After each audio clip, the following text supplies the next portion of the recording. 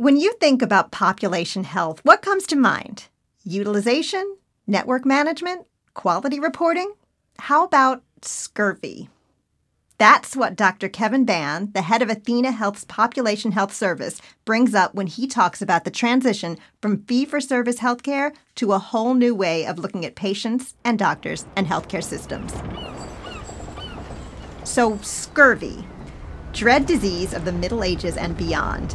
It's estimated to have killed up to 2 million sailors who took long journeys during the Age of Exploration, and it was a terrible way to go.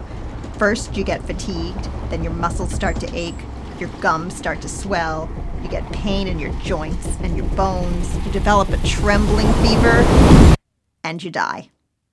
But it turns out scurvy had a surprisingly easy cure. I'll let Kevin tell you.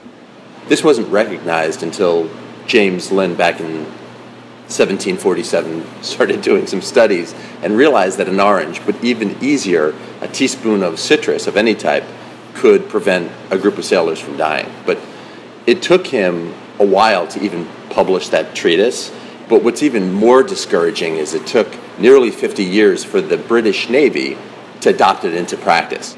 And this was Kevin's point. Change in healthcare, even change that's obvious and unequivocally good, doesn't always come easily. And sometimes for good reason. In part because we're careful about how we take care of patients. We don't want to make big changes immediately because there is plenty of snake oil out there, and we have to be sure that it works. But even just changing the way we think about taking care of patients is a big deal. So we're not going to see it overnight. It's going to be a process. It's going to be a journey. This will not be a singular event. The transition Kevin just described is exactly what this podcast is going to be about. Kevin and I will meet people who are starting to see the differences, recognize the citrus, serve up the orange. We'll get into the details of how to keep patients in network and how to shift doctors' mindsets to evidence-based care. We'll talk about some surprising innovations in care for the chronically ill, and we'll take a deep dive into the future of payment reform. I'm Joanna Weiss, and this is Decoding Healthcare. Today we're going to talk with Kevin about his journey from a swashbuckling ER doctor treating patients in crisis to someone who helps health systems think about managing the health of patients all the time, whether they're in front of a doctor or not. So let's get started. So you started in a hospital system. You started with the classic American medical training. Yeah, I mean, my upbringing in healthcare was really in tertiary and quaternary care hospitals. That's where I stayed.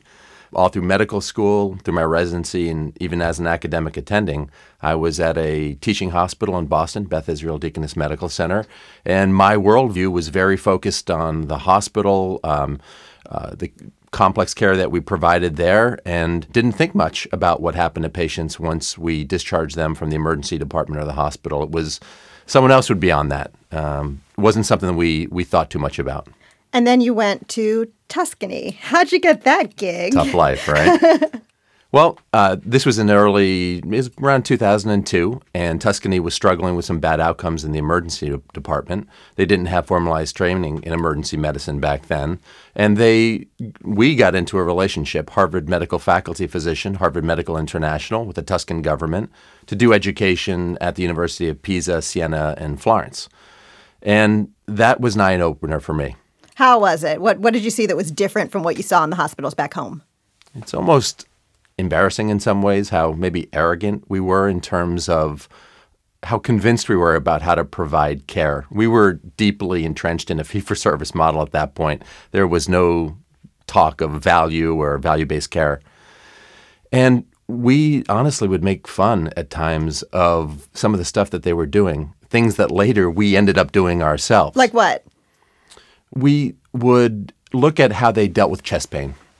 Okay, so patient would arrive in the emergency ER. department with chest pain, and what we would do is sort of get the ball rolling, admit them to the hospital. What they did in Tuscany was they would keep them for about 24 hours, do some essential testing. Without admitting them, just keep them in the ER department? Yeah, what we would call observation status now. They would do that testing, make sure the patient was okay, didn't need anything beyond the basic stuff that they were able to do there, and discharge them home. That's something that we looked at and said, wow, they're creating a hospital within a hospital. I mean, I specifically remember that's what we said about it.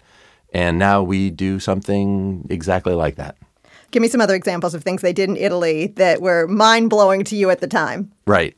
They would take recent graduates from medical school, people who were still waiting to start their residencies, and they would put them on ambulances.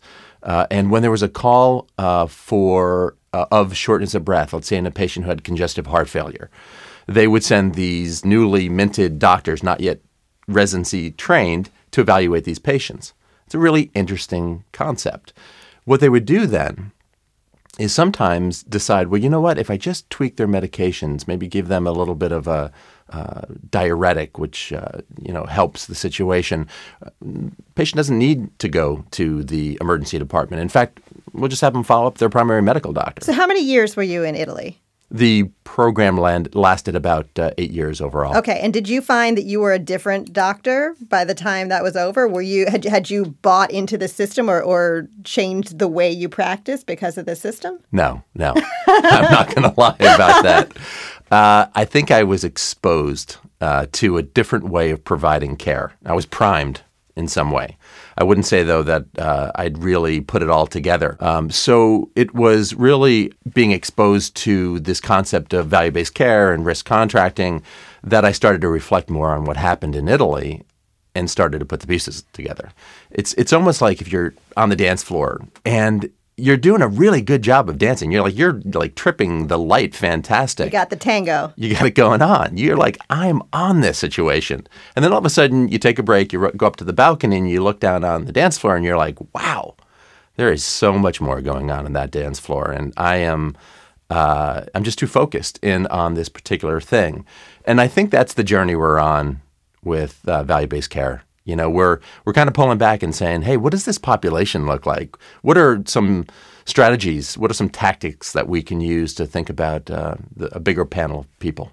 So let's take a real life scenario of a patient and how you might treat a patient differently. I will embarrass myself a little and bring up a personal situation. So a few months ago, I broke my foot. It was a really dumb injury involving a dark staircase at 6 a.m. and a cat. That's generally the formula. That's how it happened. So fortunately for me and my cat, I didn't need surgery. But let's say I had hurt my knee and I was a great runner and it got to the point where this was the straw that broke the camel's back and I needed surgery. And I was not in a fee-for-service contract. I was in a risk-based, a bundled contract. How would my doctor be treating me differently? Well, let's say that you had repetitive injuries and of that knee, and now you had this really arthritic knee, and you needed to have a joint replacement. It didn't. You can't blame my cat for that. No, probably not. It'll have to be a series of cats. It's going to take time to do this. Yeah, so let's say that you're in a fee-for-service model. Let's start there. Okay. Well, you pay for the payer, whomever that is, pays for the procedure. They don't necessarily pay for a good outcome. They just pay for the procedure to be done. Let's say you're in a value-based contract, and this is something I was involved with at the hospital. I guess a joint might cost a knee replacement in, let's say, about $30,000. I might not be dead on with that. If I say, as the payer, we're going to pay you $30,000 to do this procedure, if you can do it for less, if you can do it for $27,000, $25,000, you can keep the difference. All right, but we're not paying you more than $30,000. Well, all of a sudden, you have a completely different conversation that's happening internally, and that's an interesting moment. Now, all of a sudden, you're gaining alignment among all of the different providers who touch that patient, the surgeon, rehabilitation, the folks who care for the patient in the hospital, maybe the hospitalists if it's not the surgeons. Who runs the conversation? Who facilitates? Well, that was one of the things that I did as a chief medical officer is got people together and said, hey, how can we think about care differently? And so what happens then is you start to think about, well, what can we do to prep the patient beforehand that they're going to go home? They're going to go home with services instead of going to rehab. Patients do better when they go home. So you're talking about changing doctors' mindsets, but also changing patients' mindsets, because I think a lot of them now go to the hospital or go to the doctor and say, give me my thing, give me my surgery. Well, what happens is that patients go into the hospital, and if they have the expectation that they're going to go to rehab after, it's almost impossible to get them off of that concept, right? They're pretty fixated on, I'm going to rehab, I can't go home. So it really starts early on before you are even in the hospital. in the way that the surgeon presents this to the patient and starts to create the expectation that, in fact, they'll go home, they'll do great with services at home, and that their outcomes will be better. So all of a sudden you see a realignment in how we're delivering care. And that needs to be carried through all the way through this episode of care. And when we do that, we find that we are able to do something very interesting, and that is provide really good care at decreased cost. But you're talking about shifting so many mindsets. So in your experience, how hard is it to convince patients that this is the standard of care? And then how hard is it to convince providers and doctors that this is the standard of care? Patients tend to love this, especially those patients who have chronic medical problems. There are a lot of moving parts there. And to have a care manager who's kind of your trusted advisor, your friend at times, who helps you navigate these really complicated waters, and these are complicated waters, is a really good thing. And the feedback from patients has been exceptionally positive. So for doctors, then, I imagine it's a little more complicated because you're not just talking about changing the delivery of care, you're changing how they get paid. Yeah. That's a big deal. It can be significantly more difficult. And I should mention that, providers go to work every day, taking care of patients and doing a really good job of it. The issue is they don't think about all the patients who are in their panel, maybe patients who are in a risk contract that they don't know about, right? So it's hard for doctors to look at this and say, well, we need to totally change the system, because their point of view is, I'm doing a really good job of caring for my patients. It's not until you pull back and sort of see the whole population that you start to go, oh boy. So as a chief medical officer, as a physician leader, how do you pull them off the dance floor and get them to look at the dance floor? What steps do you take? What can you do? For us, it was a process, okay? Mm-hmm. It was one probably characterized by stages of grief. You've got the denial, the anger, the deal-making, and eventually you get to the acceptance. For us, it was about really understanding our patient population. We had to get a window into the soul of what was happening, and that happened through data. Well, let's talk about that data. What's the most useful data that you could share with a physician to make him or her understand, hey, this is the way we got to go? Well, we started with claims data, adjudicated claims. So, that was really the foundation of what we needed to look at, but it really wasn't enough. And so we pulled in stuff from the electronic health record, like pharmacy, labs, other information. Nowadays, we're pulling in ADT, which is admission, discharge, transfer information. Any data that you can pull in and really get a 360-degree look at a particular patient. So you're looking at one particular patient when he or she comes through the door with that bum knee and saying, here's where this patient is on the continuum, here's what we should do right now? Well, what we generally do is take a look at, we aggregate all that data and normalize it, and we make sure that we have a really good data set, right? The integrity is paramount. If you go to physicians with data that's questionable or not dead on, it's a whole can of worms. They know their numbers. Do not want to They're open. Scientists, right? Yeah, no, the data has to be good. And once you have that data set put together, what you do then is you run some analytics against it and try to get a sense of, well, where are we with quality? Where are we with utilization? Are we spending a lot of money in some particular area? What is that area? And you try to understand it. We also try to get a sense of, hey, in our network, are people staying inside of our network? Or are they? What we found is that our patients are cheating on us for the most part, and I think we were surprised by how often our own patients would go outside the system. Interestingly, sometimes referred by physicians in our system who were referring outside the system. So was that a matter of just people had relationships? Were they shopping around in any way? How does that network leak? Sometimes it's the patient, right? They have a relationship already with a group, maybe at a hospital that's not in system, a cardiologist, let's say, a physician group or a specialist group in a different system. Sometimes you sort of led to this a bit. It's the physician who has a relationship. Maybe the physician went to residency with or did residency with a friend. The friend's in a competing hospital. She knows that it's a really good doctor and has been referring there for the last 20 years. And in a fee-for-service model, that's okay. but now all of a sudden you're in a risk contract and it's not as acceptable. Right. You have to change not just the way doctors treat the patient, but how doctors refer the patient, where doctors send the patient next. Yeah, and patients don't always like that. It's referred to as a narrow network, and sometimes even physicians don't like that. They don't want to be constrained by finances. They're just thinking about what they perceive to be the best course of care for their patient. And so there you have to come back and really look at, well, what's the quality of care versus the cost?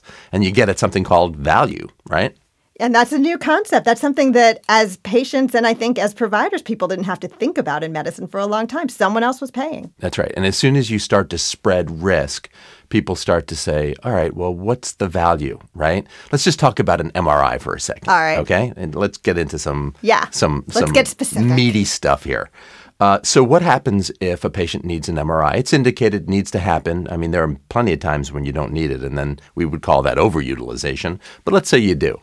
And at one hospital, if you had it done in the hospital, it might cost $1,600. Okay? That's a lot for one little procedure. Absolutely. And then in another hospital, say now a community-based hospital, it might be $1,000. Still a lot of money, but significantly less. You save $600. You could do a lot with $600. And if you were paying for that, it would be a no-brainer, especially if I told you that the quality was perfectly the same. And there might even be a third option, which is you could go to a Shields type of... The MRI shop down the street. Exactly right. In the strip mall. Now, it matters what the quality is, right? I don't want to pay less and get less. Uh-huh. But if I get the same amount of quality, what would you do? Sure, you'd pick the value. But as a patient, you don't always know that. You brought up trust before. I'm trusting my doctor to tell me where to get that MRI. That's right. And that's the mindset that you have to get people wrapped around or thinking about. You really have to point that out to people and say, do you realize that when you refer to this hospital, it's $1,600. When you refer to that hospital, it's $1,000. And when you refer to this place, it's $600. I might be exaggerating here. And guess what? The quality of care is no different. That's got to be a big mindset shift, too. I've heard physicians say they don't want to be thinking about price at that moment of care. Right. And that's, we tried very hard. And I think it's smart to really focus in on what's just good clinical care and try not to over-rotate too much on the financial piece because you'll turn people off. But over the course of time, you start to have really interesting conversations that come from this new mindset.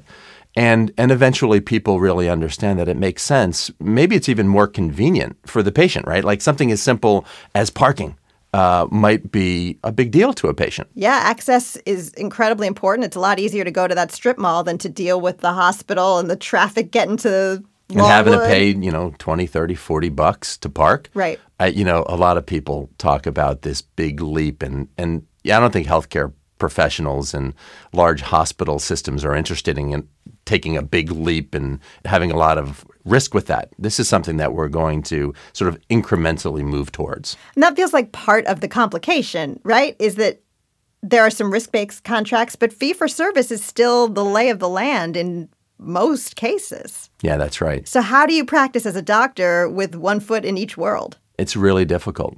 I think providers just want to think about taking care of patients. They don't want to think about, whether or not they're in a risk-based contract or their fee-for-service. It's just not the right way to do it.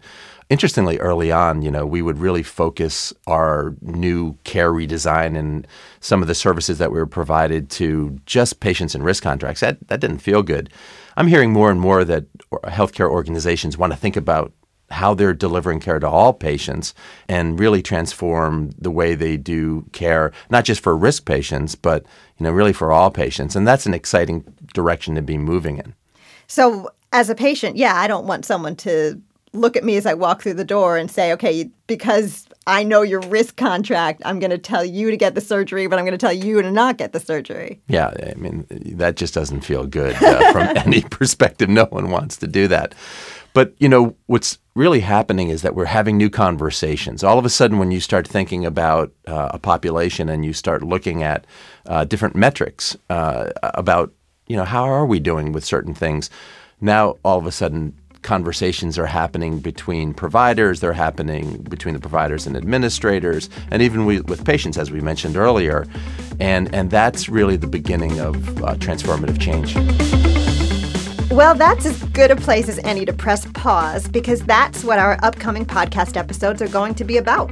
Exactly right. We will talk to health system leaders about building population health services from the ground up. We'll meet a community health leader who's focusing in on the social determinants of health. We will talk to a healthcare executive who was present at the creation of the Affordable Care Act. And importantly, we'll take a look at the role data plays in driving better outcomes. So tune in for more conversations about how healthcare is changing from the inside out on Decoding Healthcare. And go to athenainsight.com for more stories and big ideas about healthcare in America today. Decoding Healthcare is a production of Athena Health. Our producer is Nikki Zase. Our engineer, composer, and all-around jack of all trades is Mike Moschetto. You can rate and review us on Apple Podcasts, Stitcher, and Google Play, or wherever you get your podcasts. And you can follow us on Twitter at Athena Health. I'm at Joanna Weiss. And I'm at Kevin Ban, MD. And hey, Joanna, remember, eat your oranges. Every morning. Bye-bye.